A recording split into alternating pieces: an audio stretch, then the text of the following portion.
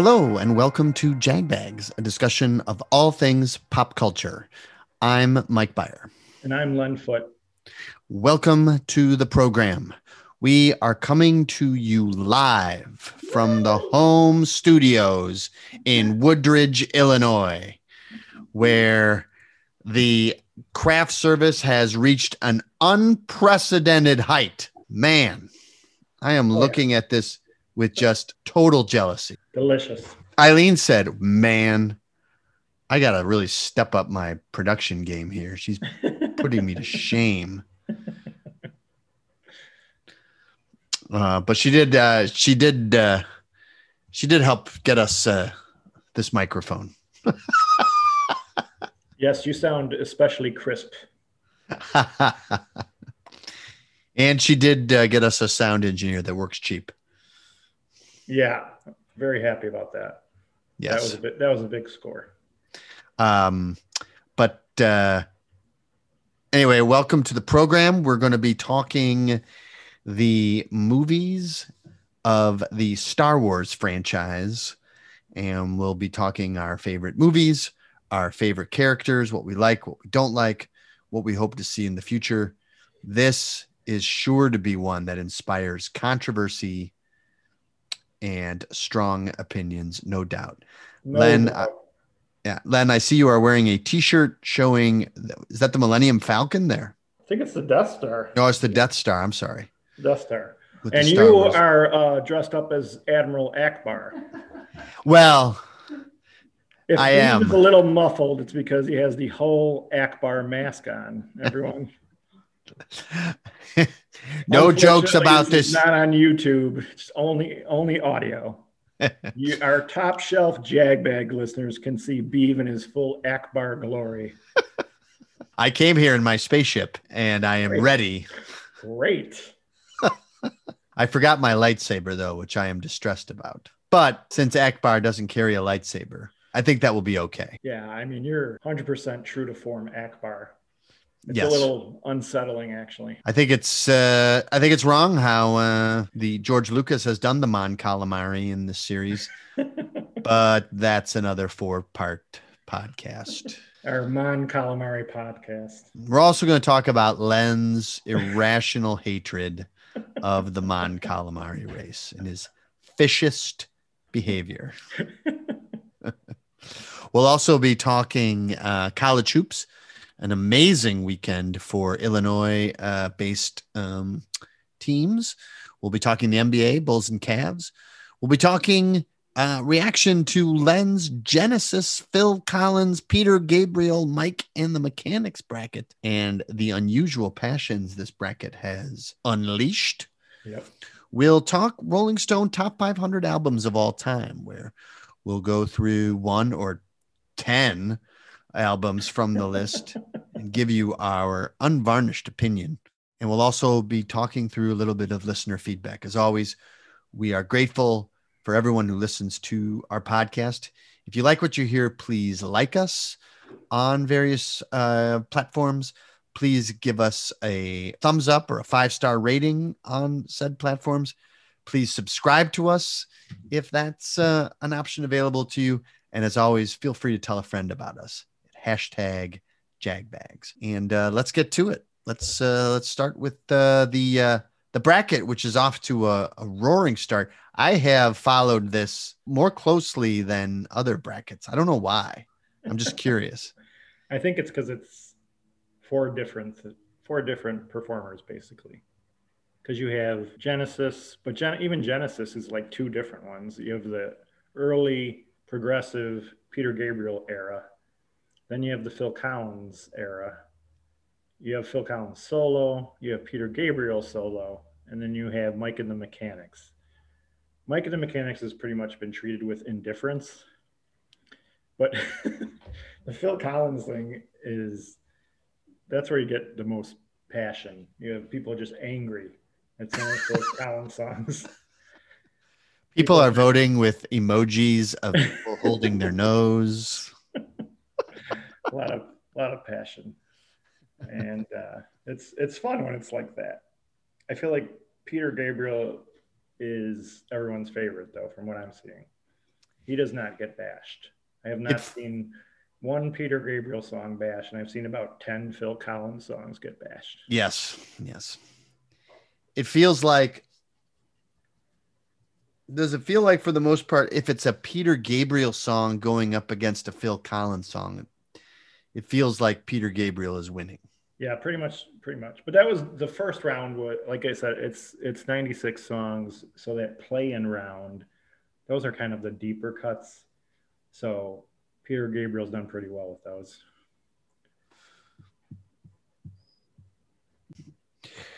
Are there any songs that are doing well that are surprising you so far? Yes. Shaking the Tree, surprising. Yeah. Shaking the Tree won its first matchup pretty easily, and I think it's winning its second one. So I think you're right. And from what who's it going up against in that second round? I'd have to look. I didn't realize people even knew that song that well, but I remember it's winning big, as I recall. Yeah. I can't remember who it's up against, but yeah, it's a sleeper, and it's doing pretty well. I love that song. Yeah. And so I'm very pleased to see it doing well. And I don't know. It seems like a clear favorite has yet to emerge. That's true. I don't know. That's what is making it fun. I'm not sure what's going to win this. No, me neither. There'll be more yelling. That'll be exciting. I like the yelling. Especially if Two Hearts continues its whoa. I don't think Two Hearts will win. I don't think Two Hearts I'm going to go crazily out on a limb and say I don't think Two Hearts will win.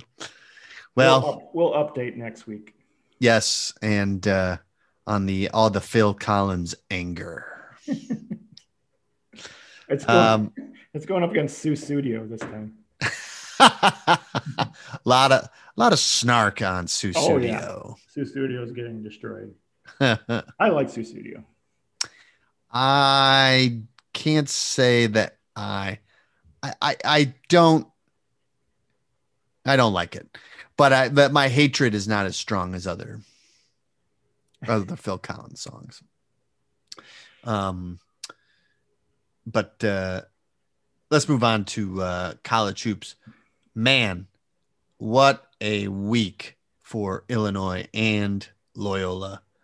The two. First of all, let's just say Northwestern's just totally out of it. Nope. Good luck next year. If they win 5 in a row, tourney bound. They could beat Illinois. They have to win 5 in a row. First, they have to beat who are they playing first?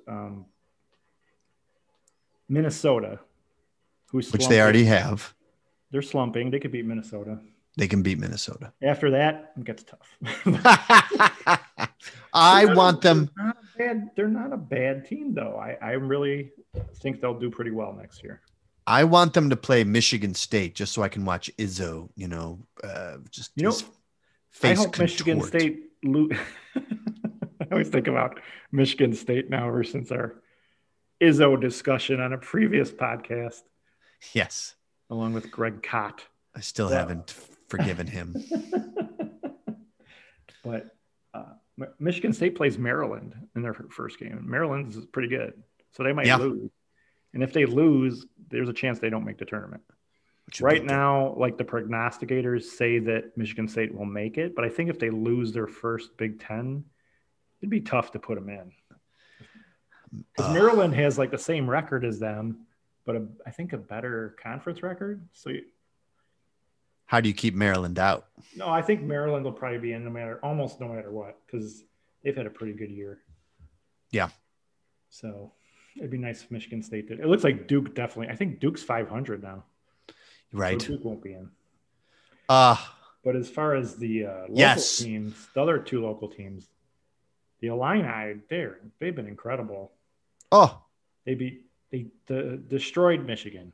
That game was not a contest. Amazing.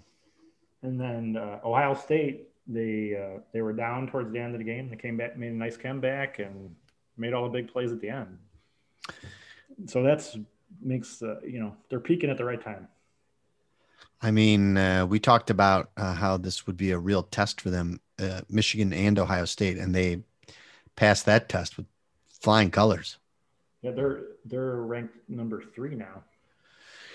You'd have to say that barring complete collapse in the Big Ten tournament, that they have to have a number 1 seed kind of almost sewn up. I don't even know if that matters, because if they lose their first game, they have a double bye. So whoever they lose to, if Illini lose their first game of Big Ten tournament, they're going to lose to a good team, because they don't play till Friday. The lesser Big Ten teams play on Wednesday and Thursday, and then the Illini plays. They're going to play somebody halfway decent. So losing them, I don't know if that'll even knock them down a seed. The way the rest of their year has been. And then the Loyola, they moved up they're ranked 18th now. Yeah.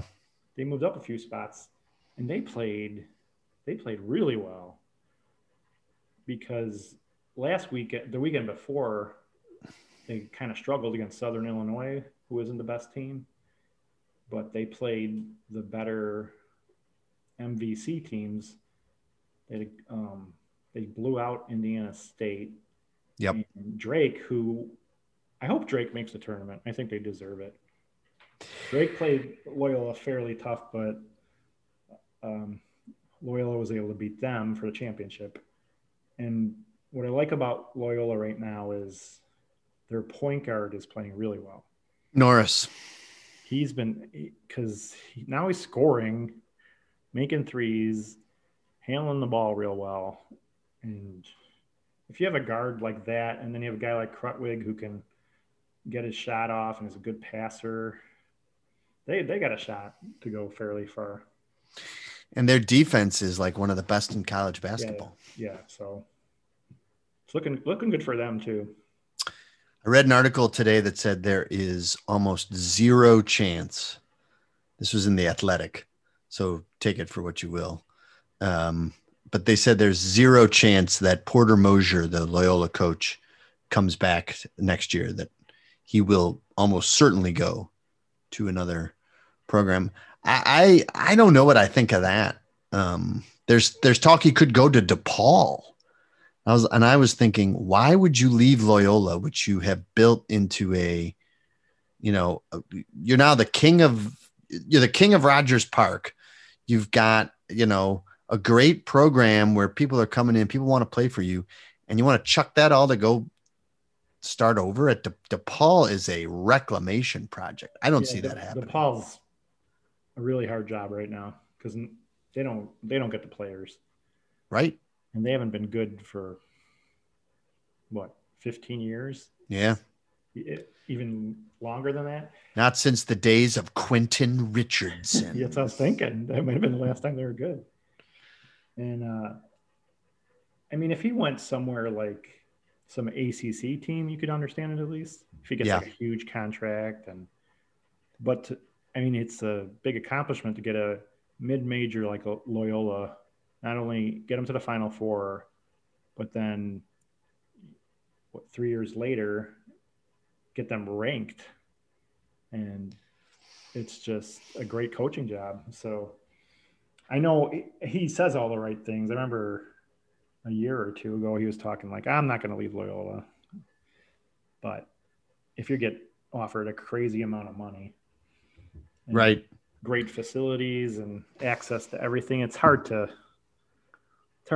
skip out on that. This article said he turned down the St. John's job. That's almost like DePaul, because St. John's, they might have made a tournament a couple times in the past 10 years, but they haven't been a power in ages either. It took Moser.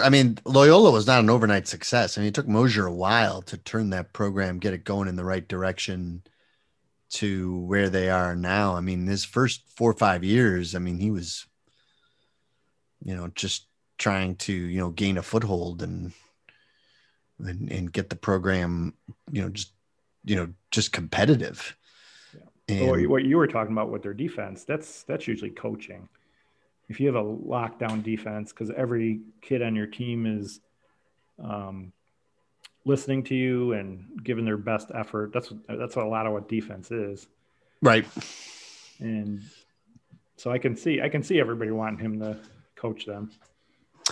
He might have an easier chance because if he's coming in and now he's got a track record, Yeah. it might be. Or you could just stay at Loyola and, continue. They said one of the main things, then we'll move on.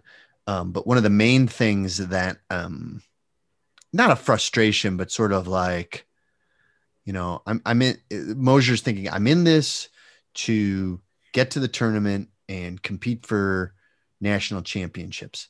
But it seems like the only way for Loyola, a mid-major program, is you have to win. You got to win the tournament. That's why I hope Drake makes it this year. Right. Because Drake was undefeated. They were like 20-0. Right. You have to let a team like that make the tournament. I agree. I hope they get into. Yeah. And next week on our podcast, we're going to talk some of our March Madness picks too, to go along with our other subject. Right. Let's move on to NBA. There was the All-Star break this weekend. Team LeBron defeated Team Durant in a thrilling, action-packed, where now I guess it's just people just shoot from half court now. But I think, you know what though? I watched the All-Star game 2 or 3 years ago and I hated it. This year, I enjoyed it because guys like Curry and Lillard, they make those shots. Those are almost normal shots for those guys now. It's crazy. And those two guys, Jokic, Giannis, they were having a great time out there. They're having fun. And it's just fun to watch these super talented guys. And it wasn't like everybody gets a fast break dunk or layup. It was more a lot of shooting threes and just, it wasn't a slop fest like that one All-Star game I watched a few years ago. And I love the 3-point contest. I always want to watch that. And I even like the skills competition. The dunk competition, the problem with the dunk competition is guys do these pretty amazing things, but they're still things other people might have done years ago. It's hard to top that. The guy who won the contest, he basically jumped 2 feet over the rim, grabbed the ball off this other rim and dunked it, which is amazing, but he didn't even get a reaction really. That's how hard it is. So I mean, it's not like they're not doing amazing things. It's just they've kind of been done before. They're still great talents and these amazing leapers and everything, but there's just something about dunk contests that's hard to really wow anybody anymore. I agree with you. I feel like unless there's somebody that really comes along and revolutionizes it. I mean, the last dunker that I felt like, oh my God, this guy is great. Like I would stop and watch a highlight reel of his dunks. I mean, really would be Blake Griffin. Yeah. I can't think, is there anyone who's come after Blake Griffin that's like, you're an awesome dunker? I can't think of one. Myself, yeah. Yeah. And one other quick thing before we stop at the NBA is the Bulls had a nice win to end the first half, beating the Pelicans. I thought they were going to blow it, but they pulled it out. So I think they're in a 9 spot right now. I think that's right. So that was good to see. And yeah, they're right there. Maybe Markkanen or Porter comes back and they gives them a little boost, and hopefully they get to the playoffs. Should be an exciting sprint to the finish, and it's good to have the Bulls back in the thick of things, as opposed to. I think basketball's been great this year. Yeah, absolutely.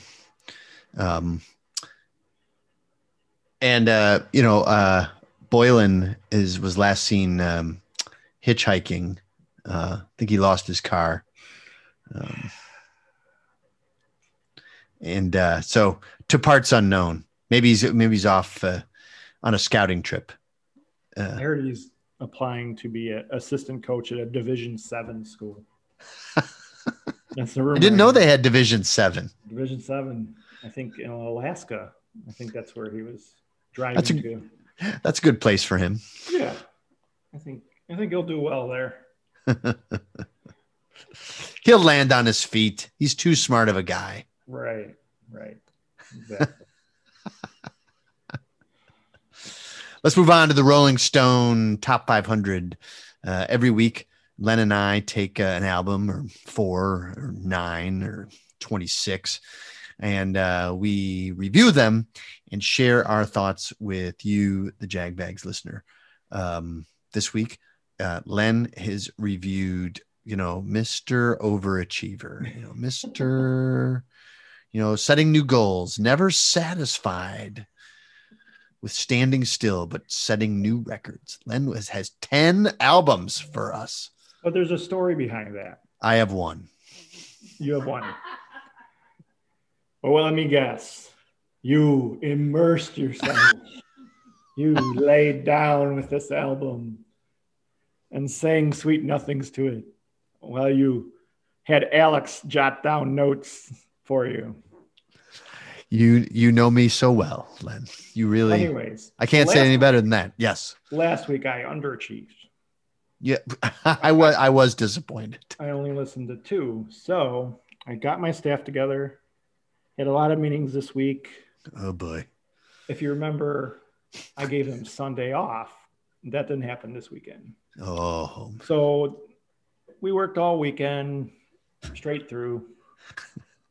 Slept in the office, 3 hours. That's usually enough. Get a good sleep. So we were able to listen to 10 and take a lot of notes. And I feel better now. I feel this makes up for last week. I feel that making your staff run suicide drills might have taken it a step too far. I thought they were taking advantage of me. Okay. Got to get the respect back. Eleanor said she was Who vomiting. gets Sundays off? What is that? Seriously.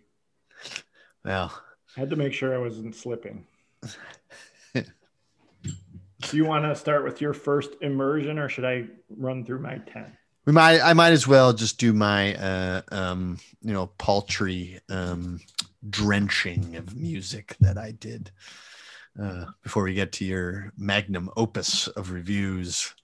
I listened to album number 482, and this album is by the Scottish group Belle and Sebastian, and ranked 482 on the Rolling Stone. The album is called If You're Feeling Sinister, and it was released in 1996.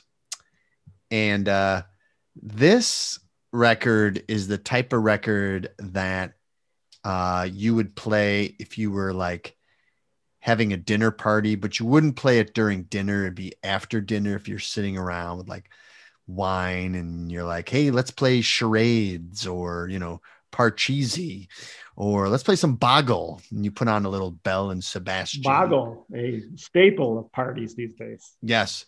Pre-pandemic. Yes. Beav and his legendary Boggle thing. Well, it would be the type of guest who would play Boggle. So maybe he's some sort of academic, and maybe he wears a lot of sweaters. Let's hope we can still get that Boggle sponsorship after you insulted their product. Yes. Oh, Boggle. We could be a very good sponsors of Boggle. I think so. Yeah. So Belle and Sebastian, that's a music to play Boggle by, is my review of that record. And I would, is it better than Pavement? I don't know. Let's put it this way. I'm going to have another Pavement one soon, so that'll be exciting. That will be. Pavement's a little more rocking than Belle and Sebastian. I'm not really familiar with them, but a guy on Twitter is doing a poll of albums from a certain year, and I think Belle and Sebastian actually won one of them. They're very popular, and this album, And it's true that like they were one of the first to do these types of songs that you might hear in like in a Wes Anderson movie or movies like Juno, or that are very kind of like um twee and Speaking of, you have to talk about the director. You forgot. Do you want to you're do it right. now while we're Should thinking I do about it it? now? Yeah, do it now while we're thinking about it. Yeah, I forgot last week. For anyone out there who missed our episode last week, we talked about our 10 favorite movie directors, and went through the list, and we had some honorable mentions. And Declan, our sound engineer, and my teenage son, reminded me that he and I both like Christopher Nolan movies, and we watched his latest movie, Tenet, which I was confused half the time, which I think is a hallmark of Christopher Nolan movies. But Christopher Nolan does great action sequences. You got to watch Tenet. He crashes an actual airplane into a building. Yeah, I'm gonna watch it. And films it. I'd be curious to get your thoughts on it. I was confused about half the time, but you said you'd explain it to me. Yeah, I will. I will have many. I'll do it on a lot of colored index cards too. I need those. I know that helps you. I do. I have trouble with chronology. It's Christopher Nolan. He's done Memento, right? That was his first one. Yeah, that's a really good movie, and Mhm. Inception's really good. Mm-hmm. And he did 3 Batman movies, right? Mm-hmm. Yeah, I like Christopher Nolan. He could have been on mine, I think. Yeah, he did Dunkirk. Did you ever see Dunkirk? Oh yeah, Dunkirk's really good too. He's really good at filming those sequences, because Dunkirk, one of the battle scenes was amazing. He really is a master of the action sequences. In Tenet, he's got about like 2 or 3 that I was like, I have no idea what's going on here, but explosions. Yes. Lots of guys running around with guns, and they're trying to get a nuclear bomb. I can understand that. And another good Christopher Nolan movie is Interstellar. Did you ever see Interstellar? No, that one I haven't seen yet. I heard it was good though. That's another one that I need a guide and index colored cards. All right. I'll try to watch that too, Reef. Yeah. Anyway, Christopher Nolan. That's my honorable mention. All right, let's get to your 10 albums. Oh, just a reminder real quick to all of our listeners, the Rolling Stone Top 500, our original podcast about this that you might enjoy if you haven't listened to it yet, was episode 13. So you go into any place where you download podcasts, listen to episode 13, and we could do a thorough discussion on the top 500. And the first album I'm talking about is one where both me and you were shocked that it was up this high, and that was at number 26, Horses. Yeah. By Patti Smith. And I'm like, I'm going to give it another listen.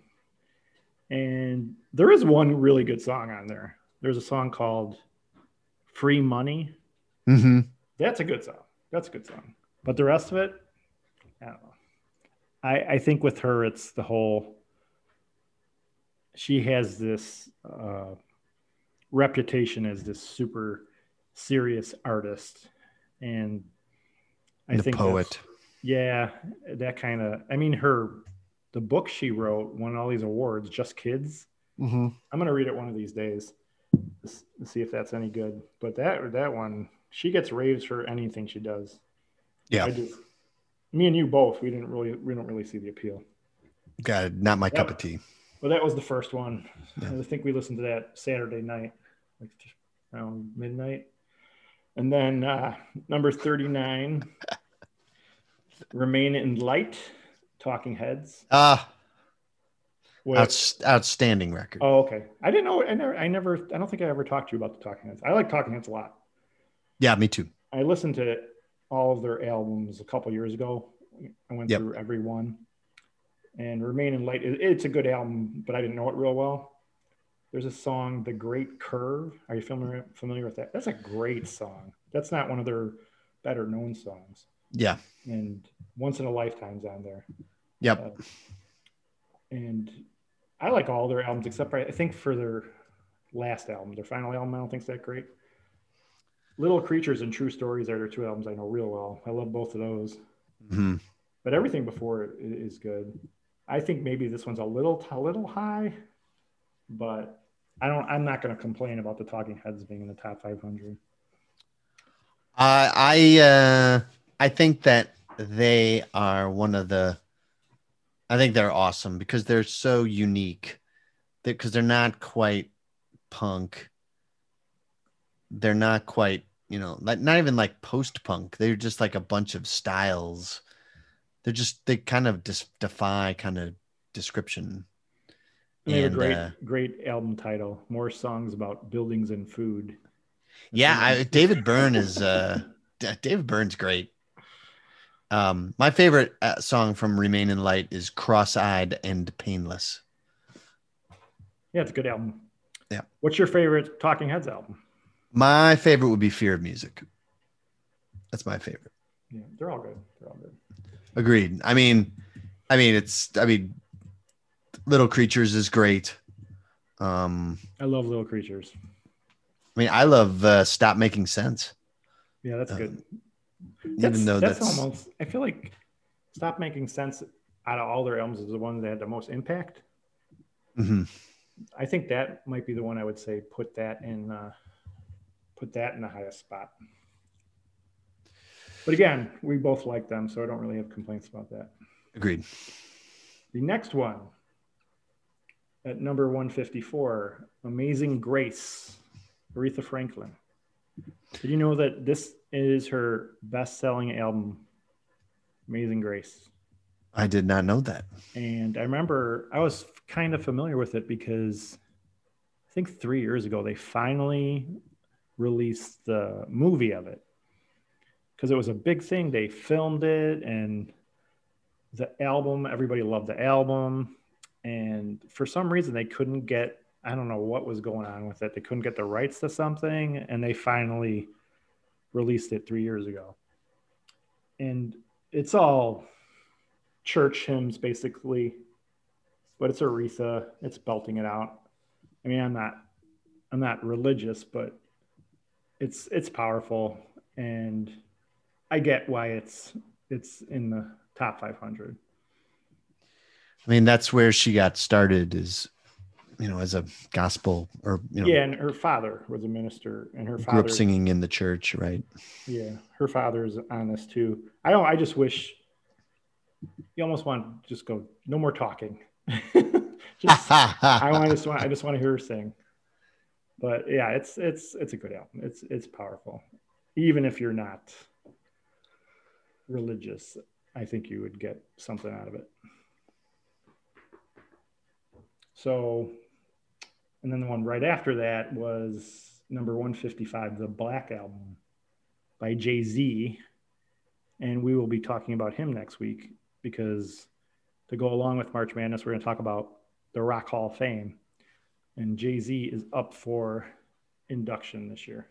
Right. And the Black Album, I like the Black Album.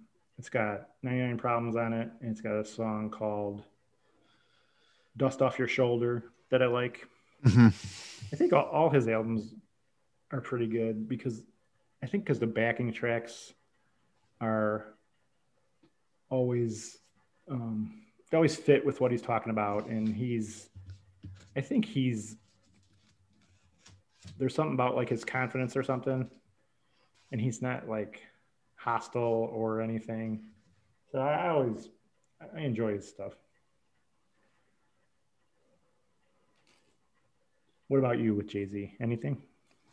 The Black Album is my favorite Jay-Z album, which is kind of like saying my favorite way to get punched is in the. So not really a Jay-Z fan. Huh? Is in the stomach. That's my favorite way to get punched. No, I'm not a Jay-Z fan.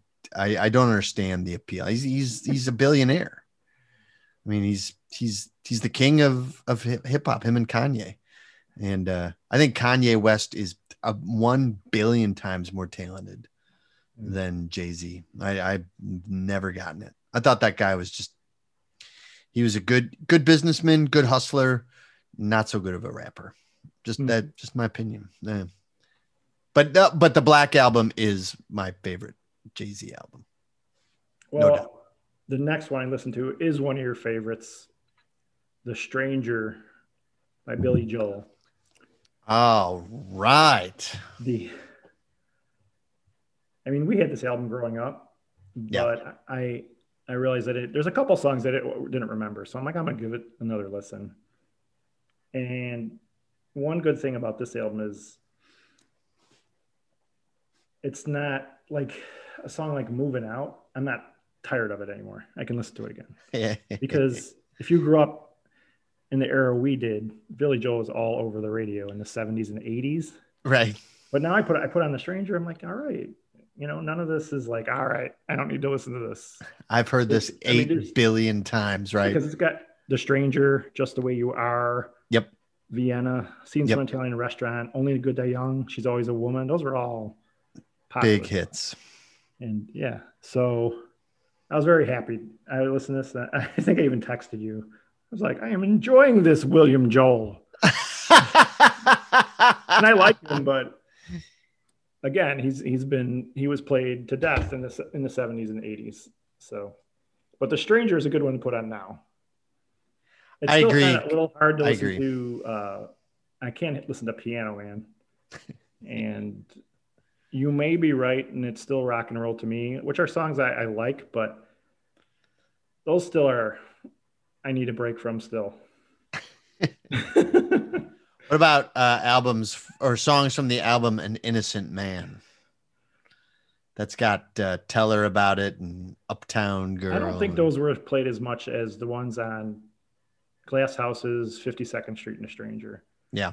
They were popular, but I feel like the earlier ones weren't just played on light stations. I feel like Innocent Man got played more on light stations. Right. And the other ones got played on the classic rock stations and played on the light stations. Right. Right. Yeah. It was kind of a transition for him, I think. He didn't get as much of the loop and stuff didn't play in An Innocent Man. No, they did not. So those didn't get, no matter where you go, you weren't going to hear Longest Time. Like if you put the loop on, you weren't going to hear that. My favorite. Did you see Dan Lapke's? He put on his Facebook page most difficult songs to strip to. Yeah, and The Longest Time by Billy Joel.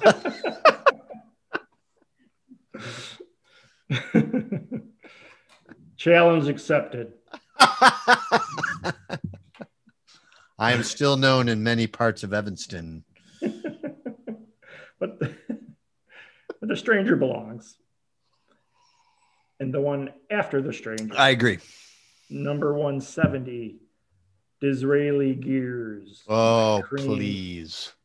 Yeah, this is like a no-brainer to put this one on there. Yeah. But again, there were a few songs I didn't remember, so I put it on. I'm like, oh yeah, this is classic Cream. Because it has Strange Brew, Sunshine of Your Love, Tales of Brave Ulysses, and Swab, which is a great song.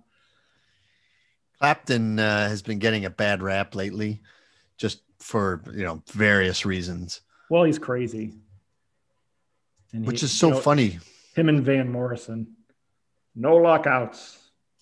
Feel free to infect each other. Oh my God. Yeah. But yeah, this is I think the Queen Cream album I listen to the most is Wheels of Fire, because I got that for like $0.25 when I was a kid at a secondhand store. But Disraeli Gears is very worthy. Cream was just, because they were more than Clapton, because Ginger Baker was an unbelievable drummer, and Jack Bruce was great on the bass. They're just a great trio that played so well off each other, very inventive, and it's far more than just Clapton, going wow, wow, wow on them. By the way, that was a pinpoint impression of this is a what Clapton Jag solo. gives you. You probably Last thought week, that 2 Eric weeks ago, he Clapton. was singing. Now he's doing amazing guitar sounds. No truth to Please the redo rumor. Police Academy because Beeb is here for your sound effects. No truth to the rumor that Clapton is here next to me, actually playing his guitar. Anyways, that was number 170. Number 171, Daydream Nation by Sonic Youth. I like this album too. Yes. I'm not super familiar with it, but I know I listened to it a couple years ago and I liked it. So I'm like, I'm gonna get another listen. Yeah, that's good. And they're a critic favorite. They are, and I did not like them for that reason, because all the pointy-headed critics were like, this is the most important album of the 80s. I was like, oh, whatever. But I like it. I really do. I really like Daydream Nation. It's unusual. It's more like soundscapes kind of. Yep. And he's just does very Thurston Moore just does very cool things with the guitar. He got a good voice too. Yeah. It's unusual. There's no one else like them. Yep. Yeah, I wanna go back to that one for sure. Yeah. And then coming up after that was there's a note here from one of my staff members. Help me. It says help me. Send food. Resignation letter, colorful language. A little bit of blood. All right. I've got a stack of resumes on my desk. Everyone wants to be associated with me, so we will have no problem filling your post, Cleve. Cleve, you are welcome. He put it on his notes about Bridge Over Troubled Water, which came in at number 172. Poor Cleve. He wrote great album and then a lot of symbols. The A with the circle around it. And I won't read any more, but he makes good point. I mean, it's if you're gonna put a Simon and Garfunkel one, this is their best song, at least to me. Bridge Over Troubled Water. Cecilia, Only Living Boy in New York, Baby Driver, The Boxer. The main reason I listened to it was because I didn't know some of the other ones. And, I almost think this should maybe be up a little higher even, 172.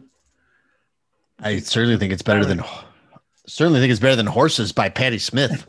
Yeah. Maybe, get up to 100 or something. Right. Yeah.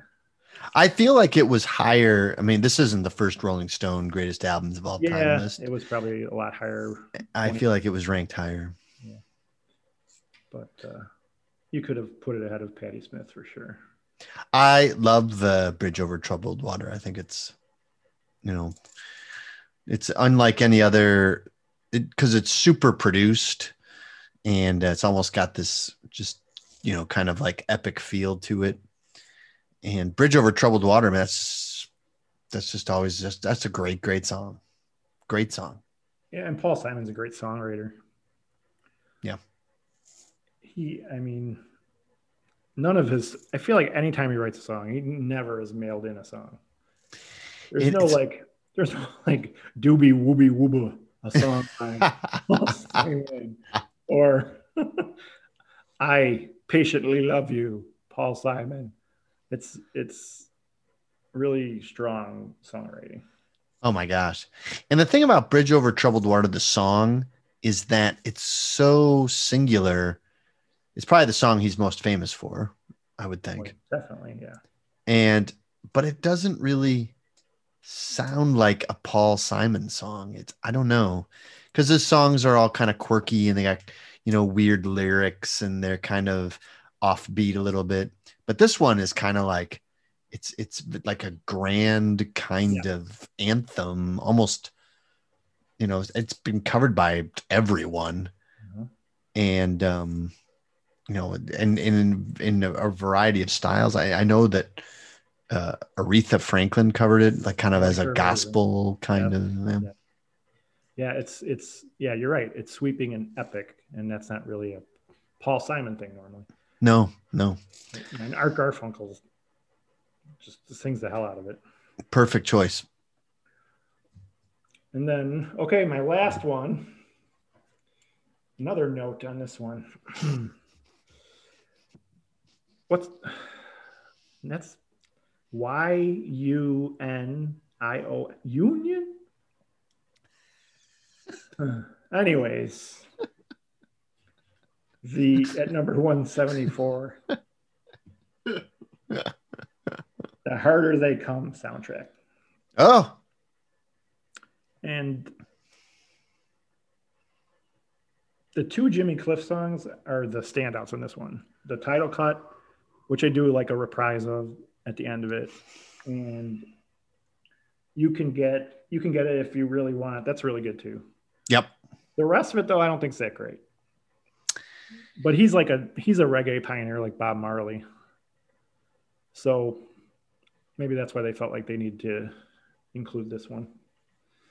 Yeah, Rolling Stone was big into reggae. I mean, they just really plugged it when it was popular, and A few months ago they did a thing, top 20 reggae albums ever.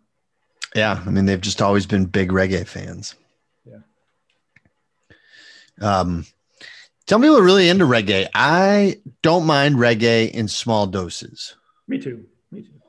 Our friend Kirk Pinchon, who will be a guest in May for an upcoming podcast. Should we tell them the topic or just keep it a secret for now? Let's wait. He can't stand reggae. Thinks it's the worst music ever. It's hilarious. It's just what he hates reggae. You must have really laughed. Do you remember that scene in Ghost World? Yeah.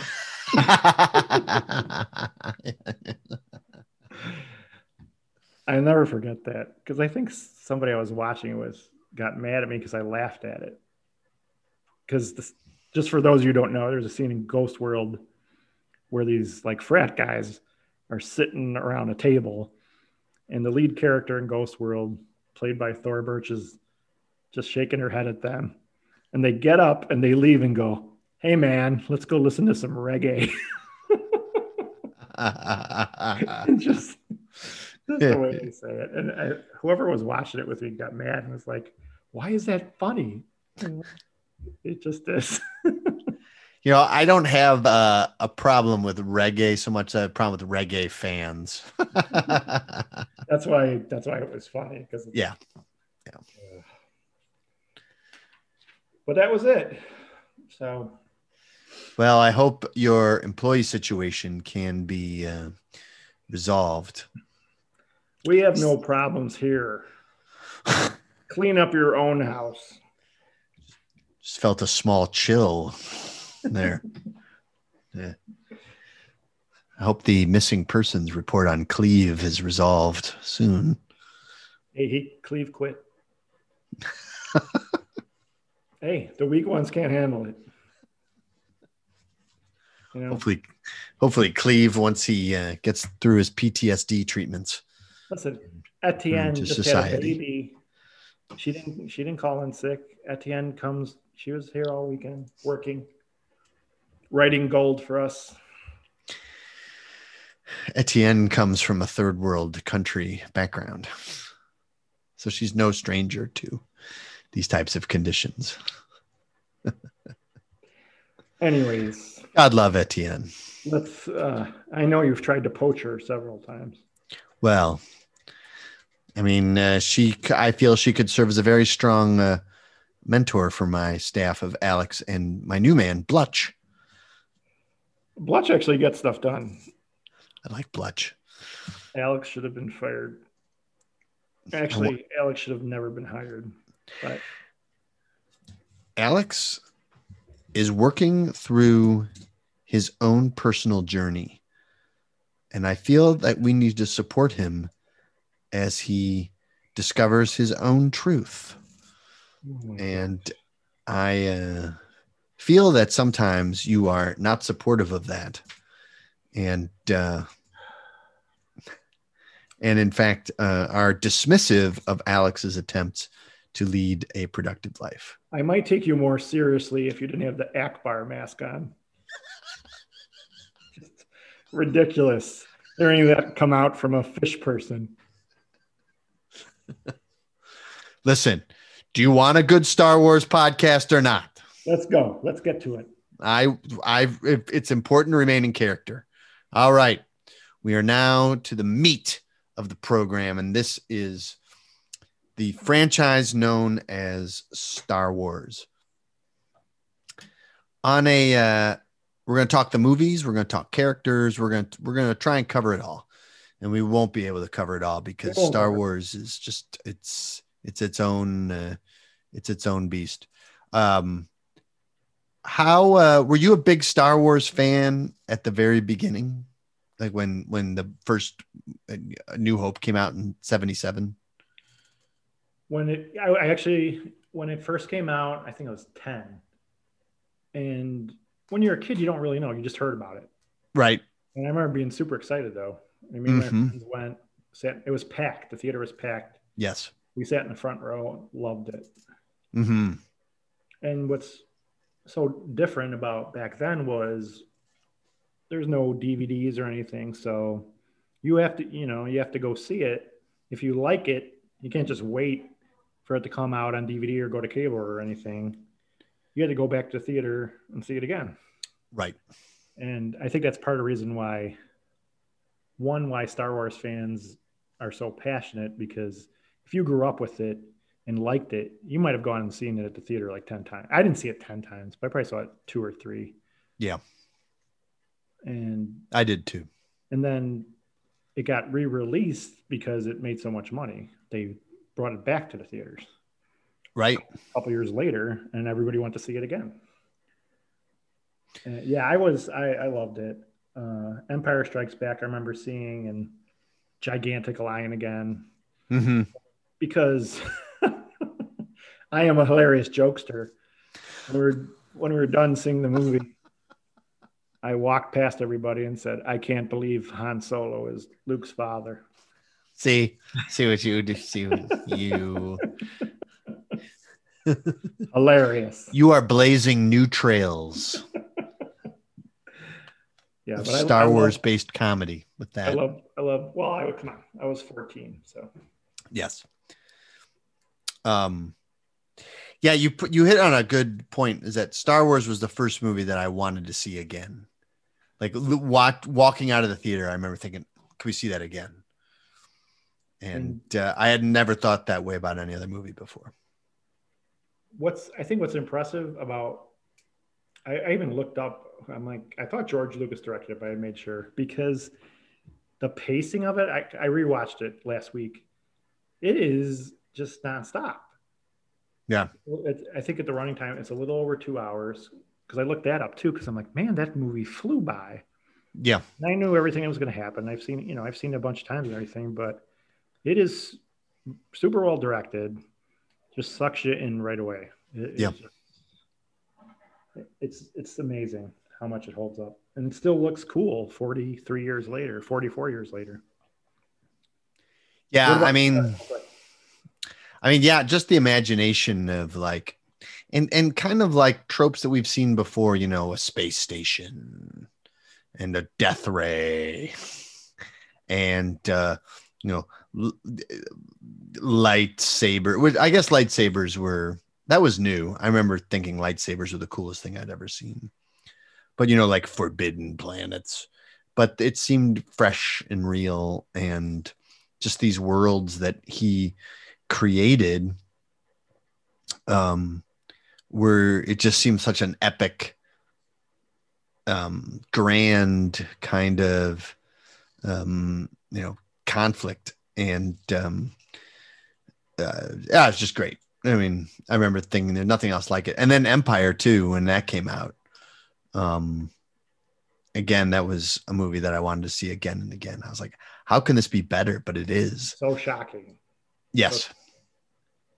Such a dark ending that you're like, what happened there? Right. It's like, oh, that's not a happy ending like the first one was. Yeah, to be continued. And you had to wait 3 years. Right. Mm-hmm. What who is well, should we go through the movies or should we go through characters? Well, let's start with characters, I guess, real quick. Yeah, let's make it quick. Do you have a favorite? Do you have a favorite? I know who your least favorite character is. I'm wearing the costume, and I don't appreciate you just pointing and laughing. What was the movie we saw that I started laughing? Right, we're in this theater. I don't know. Was it which one did you see with us? Jedi? Was it Force Awakens or was it Rogue One? I don't remember, but it was just etched in lore. Boy, we have such clear memories of seeing Star Wars and Empire, and then we're like, what movie did we see together? It is. Well, we're older too, though. Right. When you're a kid, you just absorb everything completely. True. Especially when you love it. Right. But yeah, we were Akbar came out and I just started laughing. It was me and you and Brian and Joe Ruckoff, I think. Yeah. Yeah. You were laughing and going like, maybe. Oh God, it's him. So ridiculous. And you guys were hiding your Akbar fan cards in your wallet. As we were moving to a different row. I don't know who that guy is. More of a fish-friendly row. I mean. All right, let's get to it. What's your problem with the Mon Calamari? Makes me laugh. You got against them. It just makes me laugh. I'm sorry. A fish-faced commander just is not someone you could take very seriously. No. Sorry. I know Brian thinks he's a brave warrior, and I have scorned his name forever. Listen, if you go on Wikipedia, you will see that the Mon Calamari are an ancient race of proud warriors. Actually, the Akbar mask works when you're talking to me about it like that. Do I have the gravity of? It does. It gives it extra weight. So yes. Maybe next time we go see a Star Wars movie, if they bring Akbar back, put it on. Wear the mask. Maybe I will. Oh, I'm coming full on Akbar. Rest assured. And I know Brian will stand with me and dress as Radis. Or his new character, Dickie Akbar.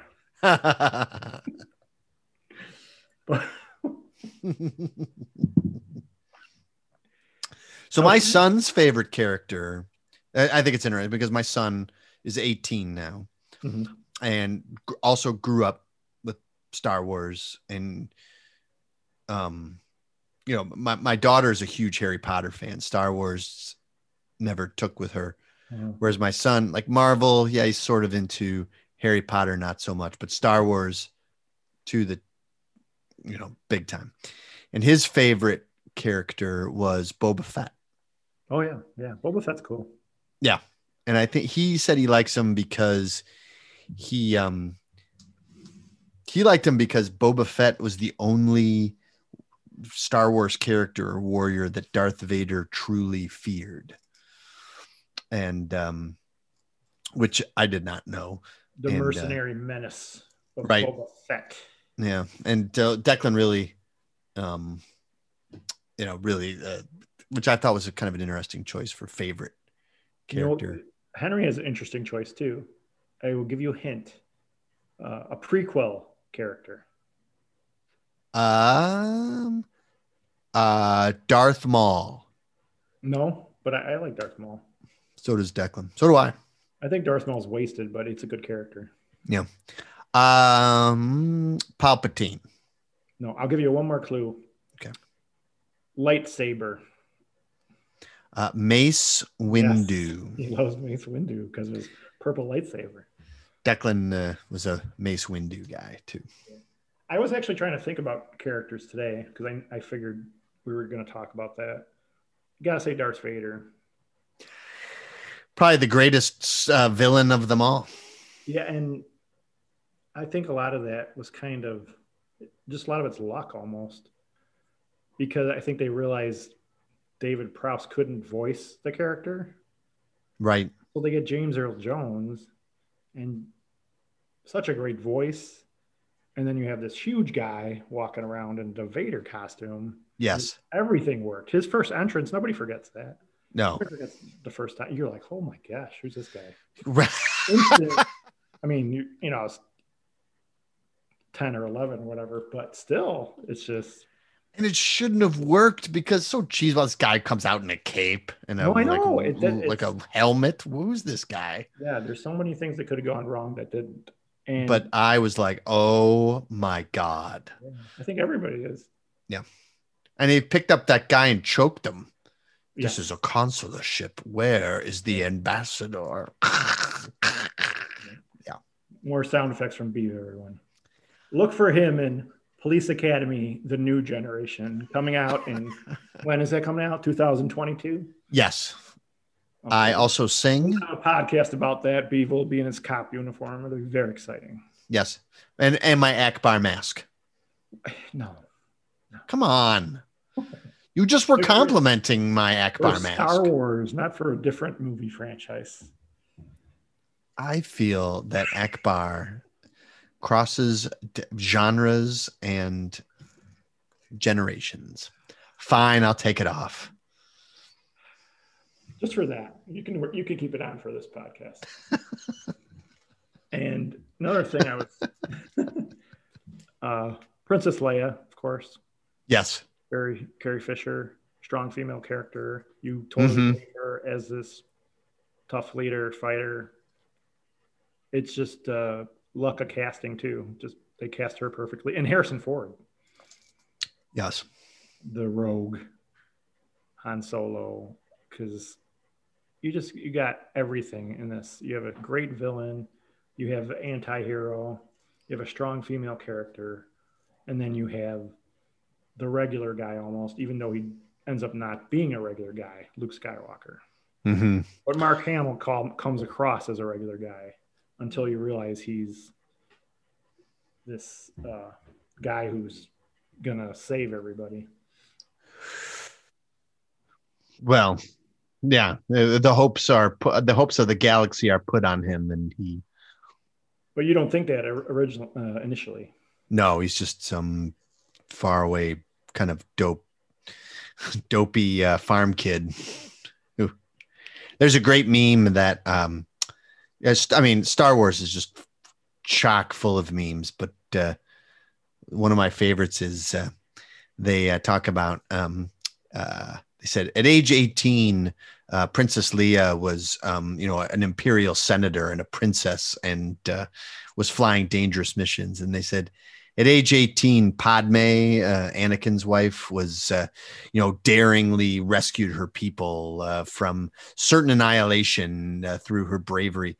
And then they showed this photo of Luke Skywalker, and he's playing with those toy ships. They said at age 18 Luke Skywalker was sitting in his uncle and aunt's basement.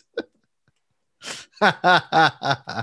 It's good. What about you? Who's some of your favorites? I think Darth Vader has to be number one, and Anakin. I think that whole arc of Anakin from birth to death is I think he winds up being the centerpiece of the whole Star Wars saga. And then like Han, Leia, they're both. How about the most recent ones? Who's your favorite? Well, I mean, we can get into that. The ones I liked best were, I thought that Finn and Rey were the two most interesting. I have issues with what they did with those two characters.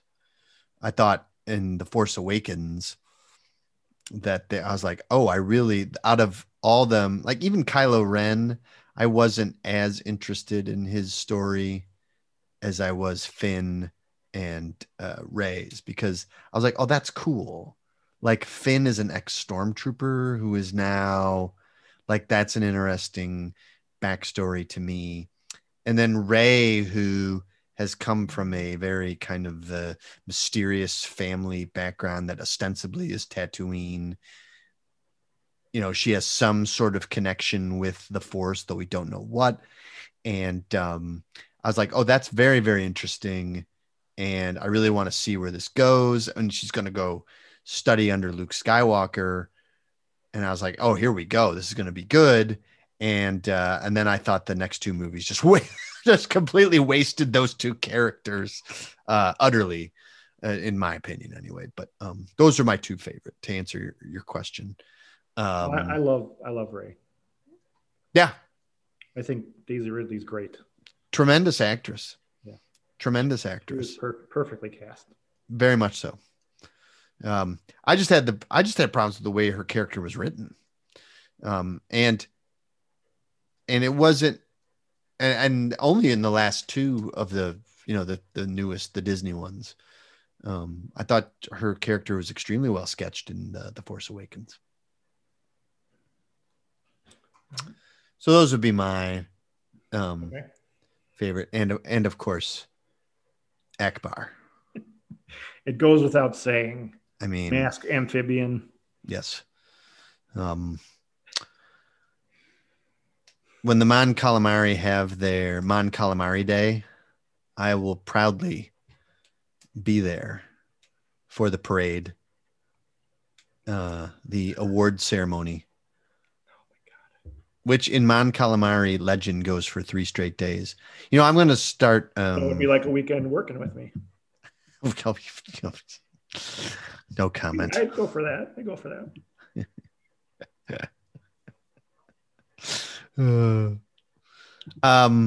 What is, have you ranked, so there are, I consider there to be 11 Star Wars movies. There's the first, I didn't rank them, but I can figure it out. So like the prequels, the original 3, the 3 Disney movies plus Rogue One and Solo.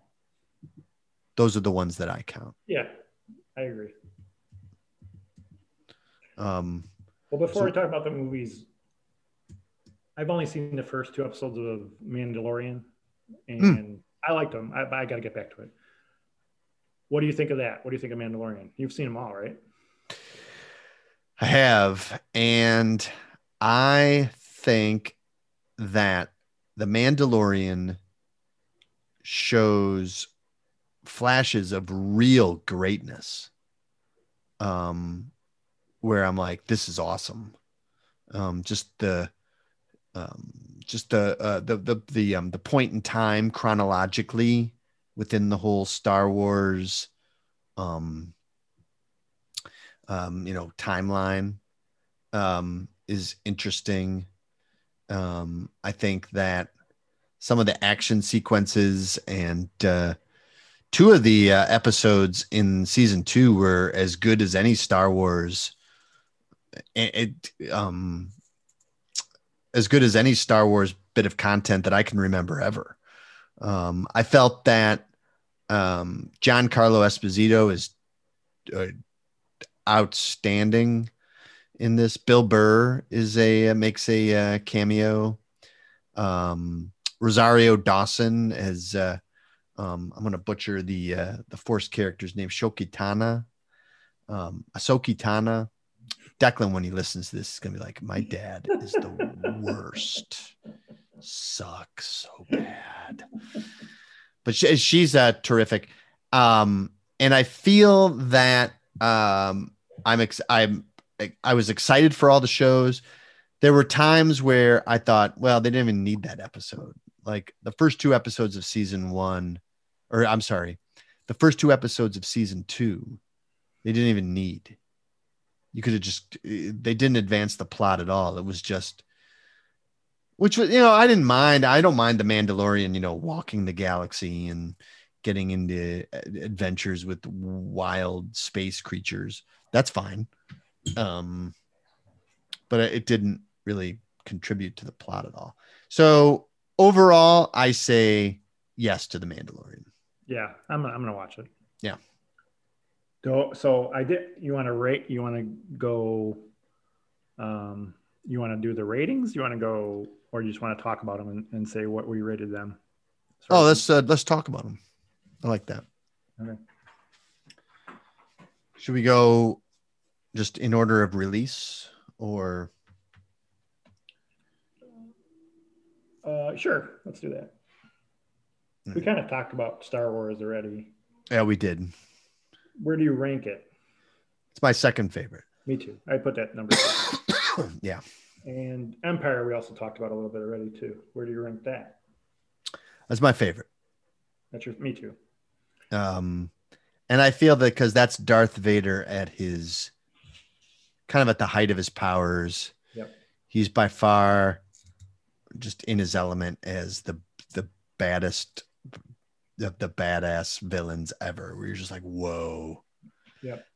It's like I like it when the Imperial commander says, and I will apologize to Lord Vader personally. The next scene, he's like, his dead corpse just like falls.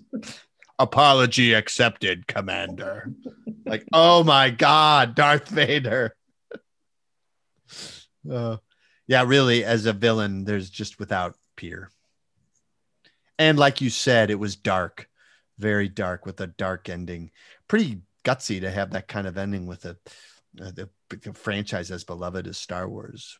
Very courageous of them to end it like that. Yep. And then 83 was Jedi. We can talk about Jedi a little bit because we haven't talked about that yet.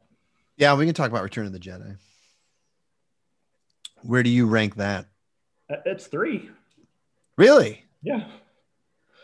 I rank it 8th. 8th. Why do you put it 8th? For a few reasons. First of all, I want to say that the opening scene where Luke is about to be executed and they pull off the rescue is as great as anything that appears in Empire or A New Hope. That's just top-notch Star Wars, worthy of the canon. And then I feel from there it just went straight downhill.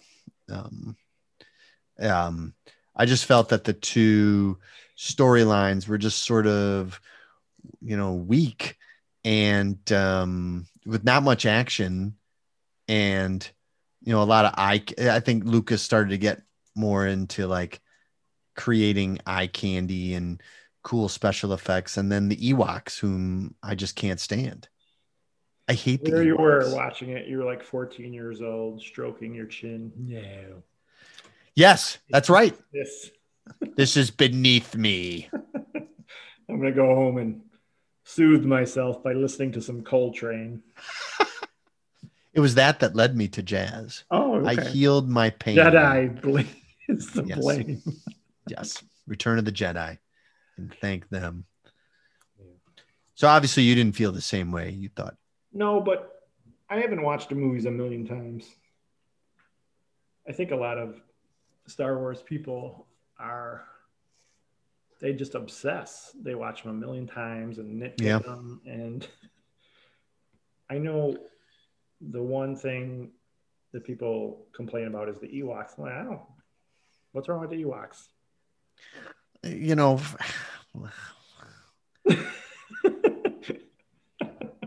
They are so annoying. They're just these little fur balls that are like, oh, look at us. Aren't we cute? Ooh. The celebration. We thought this might be the last Star Wars movie. I mean, I like it. Yeah. Of course, again, these are all movies when I was, when you're younger. So you attach more weight to the ones you saw when you were a kid, I think. At least I do. I wasn't as mature as you were to, pish posh on this. I remember, now to be honest, I remember thinking, oh, it wasn't as good as the other two. I remember thinking that. Well, that makes sense. But I still was like, oh, this is really good. I remember thinking that. Like, first it's still Star Wars. Yes. Well, we'll get, that's my reason for a lot of these. Yeah. The first two are so great. It's hard to compare to those. Right. But I think I thought Jedi was really good. I mean, Yeah. I'll have to revisit it one of these days because Henry hasn't seen it. We got to watch Empire next. Ooh. I finally got him to watch Star Wars and he loved it. So Empire is next, and then we can watch Jedi. But then, what comes next? The Phantom Menace. I had to go into therapy after watching Phantom. I have never been so disappointed in a movie in my life. When I walked out of there, I was like, oh, just it's kind of like somebody took a piece of art and then just splashed, just a big red bucket of paint all over it. Yes. 16 years you waited for. Here we go. You're excited. New Star Wars. Yeah. First character in Star Wars history, Jar Jar Binks. And then they put all this weight on this. I don't know how the kid was like 8 years old. They put all the weight on this 8-year-old kid. I'm like, you can't do that. Mm-hmm. This is the kid who's going to grow up to be Darth Vader. This was just a bad idea from the beginning. And I think what Lucas says about it is, oh, it's a kid's movie. Like, you really think that that's what's going to happen? That people are going to go, oh, this is a kid's movie. Like, Yeah. Star Wars is a gigantic franchise. If you want to make a kid's movie, make it animated then. You could have had Jar Jar Binks animated and nobody would have cared. But to do what they did with this, I mean, I was so mad. I didn't watch the next two until a couple weeks ago. I finally watched them. The two prequels. Yeah. And now I finally get to know what everybody thinks about the prequels, all the jokes and everything, because I finally saw them. Did you have you seen The Phantom Menace recently? No. Or you just won't even watch it? No. What about, have you? I have. And because I wanted to, I just wanted to see if I felt the same way. And I tell you what, I liked it a lot more the second time. I really did. Maybe it was because I don't know what was the reason, but Jar Jar Binks didn't bother me as much. And Jake Lloyd, who played the young Anakin, he didn't bother me as much. I thought Darth Maul is a great, villain. He is.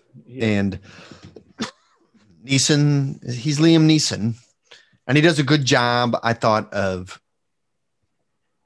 I've never seen such, activity in this young kid, and it also feels like a Star Wars movie in the way it's paced and cut and shot. I was watching it. I'll put it this way. I was watching it to make fun of it. And when the movie was over, I was like, you know what? That wasn't that bad. That really wasn't. Anyway, I'm not going to go crazy and say it's, it's not even the best of the prequel movies, but it's miles better than Attack of the Clones. Okay, so where do you put it? Phantom Menace? Yeah. I put Phantom Menace 6th ahead of What? Return of the Jedi. Yes. Good night, everyone. This podcast is over. Will see that I am correct. No. History will vindicate me. Oh. Well, this has been the last episode of Jag Bags. Thank you to all our listeners. I'm going to be moving on to my solo podcast. Also, Three's Company is one of the greatest sitcoms of all time. And Kurosawa was a genius. Well, Kurosawa, that's open because I haven't seen anything. Oh. So you're good. You're good for now until I watch some of his movies. Watch Phantom Menace again. Do it. As Palpatine says, do it. Guess where I rate it? Dead last. Dead last. Dead last. You are correct. It's not that bad. I still want a refund. I was with you when the movie first came out. I was like, oh my God, I've never felt more cheated in my life. But I since seeing it again, I was like, oh, that really, I was very surprised. Let's move on to the next one. Which really is the worst. The next one really is the worst out of all of them. That is Attack of the Clones. I don't think so. I think it's second worst. Mm-hmm. You know why? Because Yoda lightsaber. Ridiculous. Yoda lightsaber made it worth watching. Ridiculous. I liked it. I read something about it today that some people did think it was kind of ridiculous, but I liked seeing Yoda in action with the lightsaber. But on the flip side, I wrote down this wonderful speech, which I realize now has been memed and made fun of forever, but I never saw it. And it's the, I don't like sand. Irritating. And I can't even finish it. It's so ridiculous. Everything is soft and smooth. I mean, how many was this the first draft he wrote? Oh, just awful. And Hayden Christensen is just, he's terrible. He's terrible. It's hard. I mean, in his defense, though, he is acting with really strong. I mean, they get all these serious English actors. Then you have this young guy who's supposed to be this super villain, and he can't handle it. It's just hard for him to match up to these other guys. I agree. I even read some stuff that like Natalie Portman. Some people didn't like Natalie Portman. I thought she was fine. I thought she was fine. She was fine with what she did. It's just some of the dialogues is awful. There's not much you can do with it. Awful dialogue. Every scene between Natalie Portman and Hayden Christensen, which is like half the movie, just grinds the whole action just to a grinding halt. And you're just like, oh my God, there's another scene between these two. Holy, this scene is still going. Oh no. But, Yoda lightsaber. So that's what makes it better than Phantom Menace for me. Where you put it as the worst? Attack of the Clones, I say, is the worst. Okay. Well, let's move on to Revenge of the Sith then. Out of all the prequel movies, by far, this was my favorite. Yeah, I think it's the best one too. There's a couple good things in it. Again, Yoda lightsaber and Mace Windu. The Mace Windu lightsaber fight is good. This one's memed a lot too because yes, there's a scene where Ewan McGregor arrives and goes, "Hello there." Of course, Henry's telling me all this stuff while we're watching it. He like knows all the memes. And another one is, Anakin, I have the high ground. It's over, Anakin. I have the high ground. Oh, Declan is like, he loves that.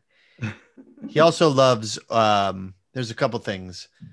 He loves at the beginning when Anakin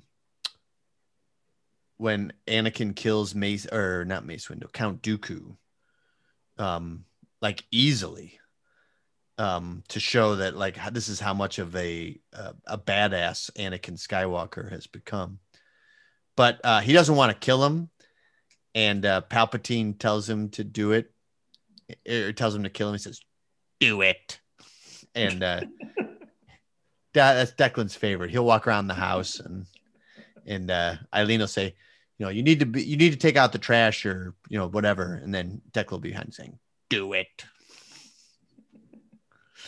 So that's a good meme, and for him, and then the others at the end when he's Darth Vader, and she was alive. She was alive. Yeah, and Natalie Portman, who's such a really good actress, but you don't care though. You don't care about that. I know. It's just because there's no chemistry between those two. None. So this great love story doesn't affect you at all. What I think what did Lucas in was his choice of casting. If he'd had better actors, I think these prequels would have been so much better. Yes. Because you have to carry it. I mean, there's too much to carry. It's a Darth Vader origin story. You need the best. You need someone who has Hayden Christensen has not even a hint of darkness to him. None. So that was, major casting fail. Agreed. Well, what did you like about it? And then where do you rank this one? I thought it was well written, actually, to tell you the truth. And I think if they'd had any kind of acting, it would have been rated much. I rated it 5th overall. Oh my gosh. I'm serious this time, everyone. Last Jagbags episode. Thank you for all your support. I need to know what you've rated ahead of Revenge of the Sith. Where'd you put it? 9th. 9th? 9th. Oh man, Hayden Christensen's in it, Beeve. We have problems. The main character is played by an actor who can't act. We have problems. The story is still too good. I don't think Hayden Christensen is nearly as terrible. And over the years, I've grown to kind of accept Hayden Christensen now. Well, you're wrong. His woodenness as like this is Darth Vader. No. So there's no edge. They need somebody with something of an edge, any kind of edge. And he is as round as you can come. Boy, you really are. Declan wrote a letter. He was so into, as a kid, he was so into Star Wars. He wanted the Factory Theater to do a Star Wars story starring Hayden Christensen. And he wrote a letter to Lucasfilms, found the address, wrote a letter asking if Hayden Christensen would like to come to Chicago and be in a Factory show. And he offered Hayden Christensen $40 to come out, which some people might say he'd overpaid. Certainly you would. Declan should try that now. It'd probably work. All right, let's get to the Disney movies. The Force Awakens.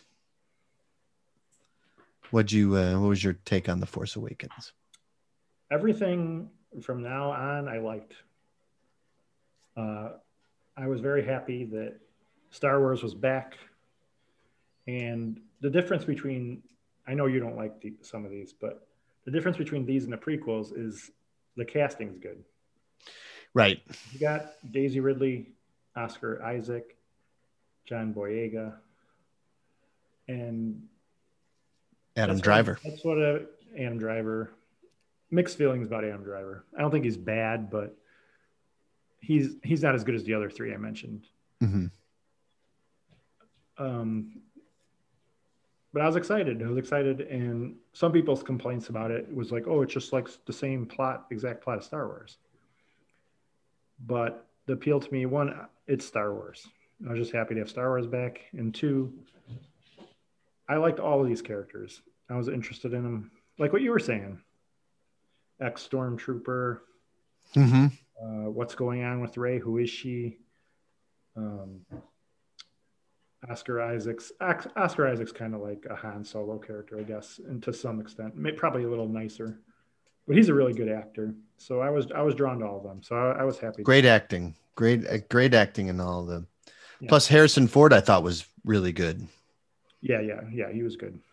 I was happy to see it.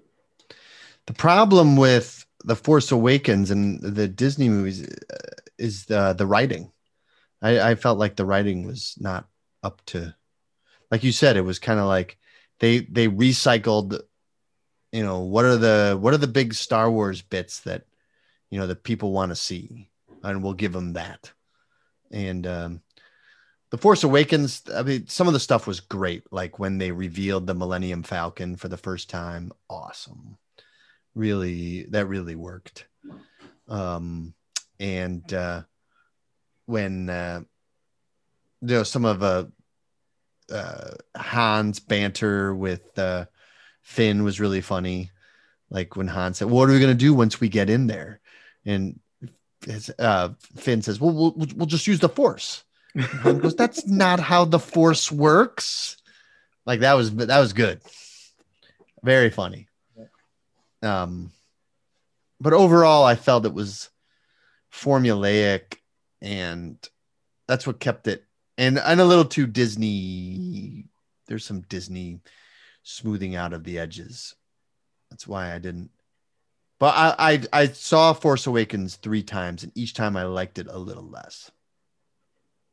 But the first time that I saw it, I really liked it. That's what I'm saying, though. I think you're that kind of Star Wars person, where you love Star Wars, but you keep watching it to lesser effect, which I don't get. It's like me, I was happy to have Star Wars. I saw it, I enjoyed it, but I didn't watch it again. I think I might have seen it twice, but that's because I saw it with Henry, but we didn't see the whole thing because he was little and he got scared towards the end. So we left. Right. Then I watched it again. I saw it with friends and then saw it with the kids. And I forget what the third time that I watched it. When we got Disney Plus, then I was like, okay, I'm going to watch the Disney movies. With your hand on your chin. With a critical eye. All right. Where do you place this one? You might want to sit down for these rankings. You're getting very upset. There's no need to point that blaster at me while I'm giving the ratings. I ranked The Force Awakens 7th. Okay. I have it 8th. So we kind of agree. We kind of agree there. Like I said, everything 8 and higher, I really liked. So. I see. Right. Yeah. Should we go on to The Last Jedi? Rogue One was next chronologically. Oh, because of chronological. Okay, Rogue One. I loved Rogue One. Loved it. How about you? Rogue One surprised me because it's kind of an odd reason, but I'd seen Felicity Jones in a couple things, and I thought she was a bad actress.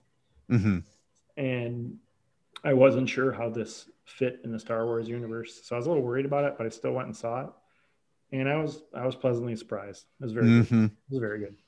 And the people on my Star Wars posts, they were all raving about Rogue One. I saw it. Rogue One. That's a movie I've seen 3 or 4 times, and I've watched it, with the, pen and paper, ready to dissect and probe. And Rogue One, I've liked more. I've liked it wearing glasses that yes. you need while watching these movies. Well, they're my fisheye sized glasses that fit my mask. I've liked Rogue One more with each viewing. I think the writing's great. I think the acting is real stellar. Yeah, Felicity Jones is not, they'll never confuse her with Meryl Streep, but I did like her in this. They used her well, I thought. Yeah. Who else was in that? Refresh my memory. Rogue One cast. I know the faces, but the villain who was told, be careful not to choke on your ambitions. He was great. Finally, we have a outstanding villain. Diego Luna, he was Cassian Andor. Yeah, I'm looking at the cast. Yeah, guys I'm fairly familiar with, but I don't think I was familiar with some of them. Mads When I saw it, Mikkelsen. yeah, Mads because Mikkelsen's great. Ben Mendelsohn is a guy people really like as an actor, but Hmm. I just watched The Outsider. Do you know what that is? Of Stephen King Oh, I haven't seen it. HBO series, and he's terrible in it. It's Oh, terrible. really? Yeah. But yeah, Riz Ahmed, he's a really good actor. Yeah. And Yeah. Forrest Whitaker. Oh, yeah, Forrest Whitaker. Yeah, like I said, I was pleasantly surprised. So Agreed. you rated this one really high then, right? I ranked it third Yeah. I have it pretty high. I have it 6. and six. That's pretty good. Yeah. Yeah. Again, I think it was because my expectations were low. That was part of the reason. Yeah.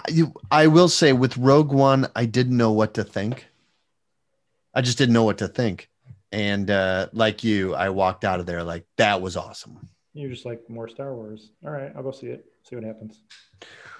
I think that this is the direction that they should go with future Star Wars movies, in that I feel like they should make movies that are within the existing Star Wars framework.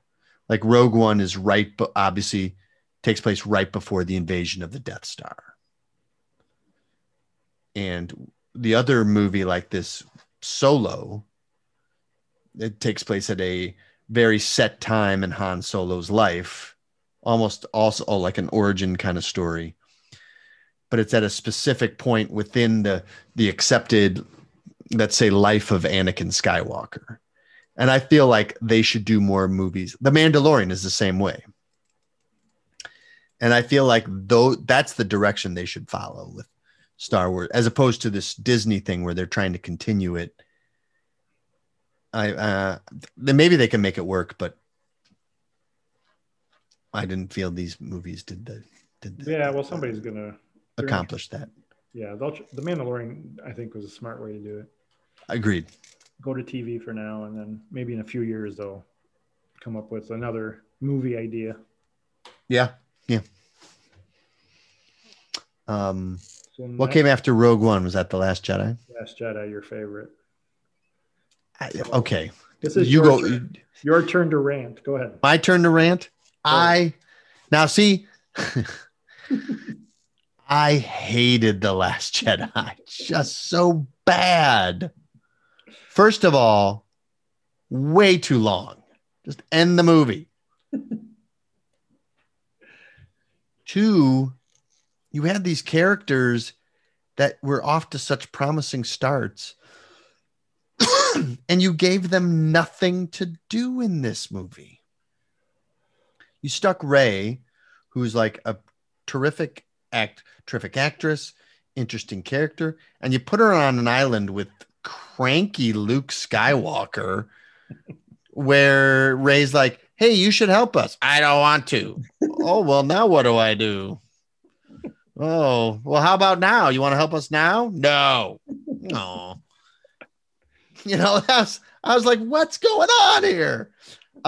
They reduced Poe, Oscar Isaac, again, terrific actor, and they made him this kind of cardboard, kind of a rebel type character where he's basically fighting with Laura Dern's character over the direction of this ragtag ship. And so all of Poe's lines were, "What are you doing with our strategy?" Holdo's like, "I am the commander and you will listen to me." Add Oscar Isaac to your amazing impression list. Amazing talents of beef. Thank you. I felt that Finn and the character, I forget her name, she was played by the actress Kelly Tran. They just put them on some ridiculous side plot that I felt. agree with you on Kelly Tran, because they just each movie she got less and less to do. Yeah. Rise of Skywalker, she got to do nothing. Nothing. I don't know what happened with that. But and I felt like, and this is the last thing I'll say about The Last Jedi. is that they had all these, they basically kind of like had all these accepted Star Wars kind of beliefs and, assumptions about the way that, these stories are supposed to unfold. And I felt like the director, and I think he wrote it too, Rian Johnson. Didn't he write and direct this? I don't know. I can't remember, but I felt like they were breaking all those conventions, but not to serve a story, but to say, ha ha, we got you. Um, we are just, we're breaking with these conventions just for the sake of doing that. And everyone's like, oh, how daring. So unconventional. I'm like, but it didn't serve the story. It was just doing it for its own sake. So these are my major problems with The Last Jedi. Yeah. I liked it, of course. I'm in the minority. Well, I don't know. I feel like a majority of the people really liked The Last Jedi. I don't know. People complain about Last Jedi, but but again, I think Star Wars fans will complain about these movies, but then they'll still watch them 10 times. I will watch I've seen The Last Jedi twice. And Laura Dern, her scene, I think, is the best scene in the movie. When she blows up the other ship, that was awesome. I think that's a great scene. Yeah. Only good scene of the movie. Yeah, no, I still liked it. I like Kevin. I didn't mind Crabby Luke. Again, it's just more Star Wars for me, so I was happy. Yeah. Where'd you rank The Last Jedi? 7th. I ranked it 10th. So only better that what was 11th for you? Attack of the Clones. Wow. I just didn't. Well, I mean, again, it's Star Wars, so this is all relative. So, I mean, some movies got to be 11th and 12th. Ooh, okay. Oh, man. And we got 2 left. This could be our final podcast, ladies and gentlemen. No, I know this one we agree on. Solo. Loved it. Me too. Loved it. Talk about good writing. Yes. Just everything they hit about his past made sense. Yes. Whoever wrote that, bravo. Kudos. And I thought the guy who played Han Solo was great. Great. And the Chewbacca meeting Chewbacca for his name. It really terrific. Like I said, the writing was good, so it made sense, but it also gets to you because all right, there's two of our favorite characters meeting up for the first time. Yes. And I just pulled it up. 69% on Rotten Tomatoes. People are dumb. Yeah, this is crazy. I don't get why people didn't like this movie. What I liked about it, so the acting was great. Apparently the movie was a total mess. And they gave it to Ron Howard and said, can you please try and salvage this? And I think that Ron Howard understood a major truth about these Star Wars movies, and that they are meant to be summer blockbuster popcorn movies with lots of action, cracking jokes, and maybe just like a cool plot twists. And Ron Howard understands that because he's a child of the 70s and he really brought that to light in Solo. I liked the fact that it became this kind of like battle of wits once Han Solo gets involved with Crimson Dawn. And then it's kind of this high stakes. Well, who do we trust? We're shifting alliances. That worked to perfection, I thought. And Woody Harrelson was terrific. Yeah, terrific. Really good. And you wouldn't think a guy like Woody Harrelson would make sense in the Star Wars universe, but he was really good. Yeah. Donald Glover, excellent. And the droid, L337. Hilarious. Phoebe Waller-Bridge, who would make Fleabag, which is, won 85 Emmys. She's hilarious in it. Hilarious. It's sad when she dies in it. I know. Yeah. I mean, Solo, that's one. definitely got to go back and watch again because I loved it. Loved it. I remember seeing that with Henry, and we were both just enraptured by it. We're like, this is so good. Really good. Yeah. Where'd you rank Solo? 4th. Me too. Yeah. Look at that. We can agree. Friends again. We'll be back next week, everyone. Boy, by a We apologize for the hostility. I saved it by the skin of my teeth. Okay, let's get to the last one. All right. Rise of Skywalker. I feel like this is the most scorned Star Wars movie. You think so? This or Attack of the Clones. I liked it. What was your problems with it? You know what? So I ranked it 9th. I did not hate Rise of Skywalker. And once I accepted that the premise was ridiculous and that the idea of this movie was to just get as big and crazy and, you know, sometimes wacky as possible. Once I accepted that, then I absolutely enjoyed Rise of Skywalker. And this is the only Star Wars movie that I only saw once. Really? Yeah, only one. Are you going to watch it again? Yeah, I'd like to, because it's funny. So I went with Jesse, and we were supposed to see, I forget, we went to the one on Western, right by the highway, Western Avenue. And the showing that we went to was sold out. And Jesse was like, and I said, oh, it's sold out. We'll have to come back another time. And she said, oh, no, there's one that's gonna, it starts in like 15 minutes. And I said, that's like the crazy one where they like, you sit in the rumble seats and they, blow smoke in your face and spray. I mean, tickets cost like $30 per, and it's like super surround sound. And I was like, I'm not paying that.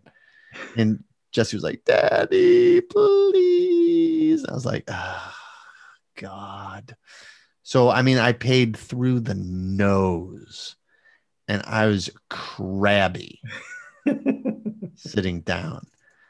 And then throughout the movie, like when they're having the big the lightsaber battle on the ocean. Yeah, I like that. I thought that was great. They're actually splashing. I'm getting actually water splashed in my face. That was really cool. Yeah. That scene is, I love that scene. And I think that I don't know whether that contributed to the ridiculousn's and therefore my enjoyment of the movie. But I remember thinking, I'm not going to like this movie. I'm in a bad mood. I've paid, outrageous sums of money and walked out of there like, that was fun. And Jesse felt the same way. So, but I kind of felt the same way, like when the flying stormtroopers showed up and I forget what character said flying stormtroopers now. And they said, yes, flying stormtroopers. That's kind of how I was. I was like, you know what? Yes. Flying stormtroopers. I'm in. Yeah, I am in. What about the red stormtroopers? I thought they were cool. Yes. Let's see. Let's get red stormtroopers. Well, I liked it. Where did you rank Rise of Skywalker? 5th. 5th. 5th. We are no longer friends. I like the resolutions, I think. I'm starting my jazz podcast next week. Next week, this will be called Jazz Bag. A solo Mike Byer podcast starting next week. I ranked Rise of Skywalker 9th. Yeah. But like I feel like you're that Star Wars fan I'm talking about. You like to critique them severely, but you still watch them many times. Absolutely. It's Star Wars. It's Star Wars. Why do you think this particular series has so many people doing that? Because there's a mythology. Yeah, I think there's stuff to break down. No doubt. And I don't even consider myself as serious as other fans. Like No, you're not. But you have a little of it, I think. A little bit. I mean, yeah, it's something I grew up with, and I'm always gonna if they put out a Star Wars product in front of me, I'm gonna watch it. And I have the books, so it'd be great. Let me consult my literature. Books separate the adults from the children. Len is now taking the blaster and putting it in his mouth, ladies and gentlemen, hoping to end it all rather than listen to one more second of my blather. R.A.P. Lenfoot self-impelled on a lightsaber after the Star Wars podcast. He died from listening to Beeve too much. You wouldn't be the first. Not too bad, though. Not too bad. Yeah. I think our biggest disagreement is Revenge of the Sith. And the Phantom Menace. Let's not speak of the Phantom Menace again. Yeah. Well, watch it again. Watch it again. If Henry wants to, I will watch it with him. I won't do it on my own, though. I'm texting Henry right now. I put Beeve block on his phone. So that will not get through.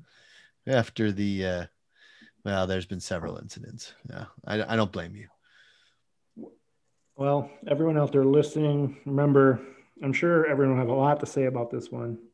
Just fax Beeve your complaints. He'll be ready. I will be ready. Also, send us an email. We are at jagbagspodcast@gmail.com. Yeah, I forgot to mention earlier, our recent sitcom podcast has proven to be our second most popular one ever. So if you have a subject you want us to tackle, like the sitcom one that everyone seemed to really enjoy, let us know. And we will try to deliver that to you. Yes. We are, you can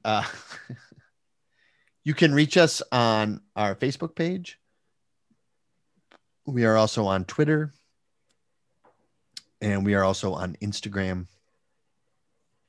Please drop us a comment. Tell us what you liked, didn't like, any topics you want to see. And we will get you in the queue for sure. What is on the docket for next week? As I mentioned earlier, Michael, we will discuss March Madness. We'll talk about who we think is going to win, any possible Cinderellas. That'll be fun. And also Rock Hall of Fame. Also a very controversial topic, I think. We'll talk about who's on the current ballot. We'll talk about who should be in that isn't in yet. And also who is in that we don't like and shouldn't be in.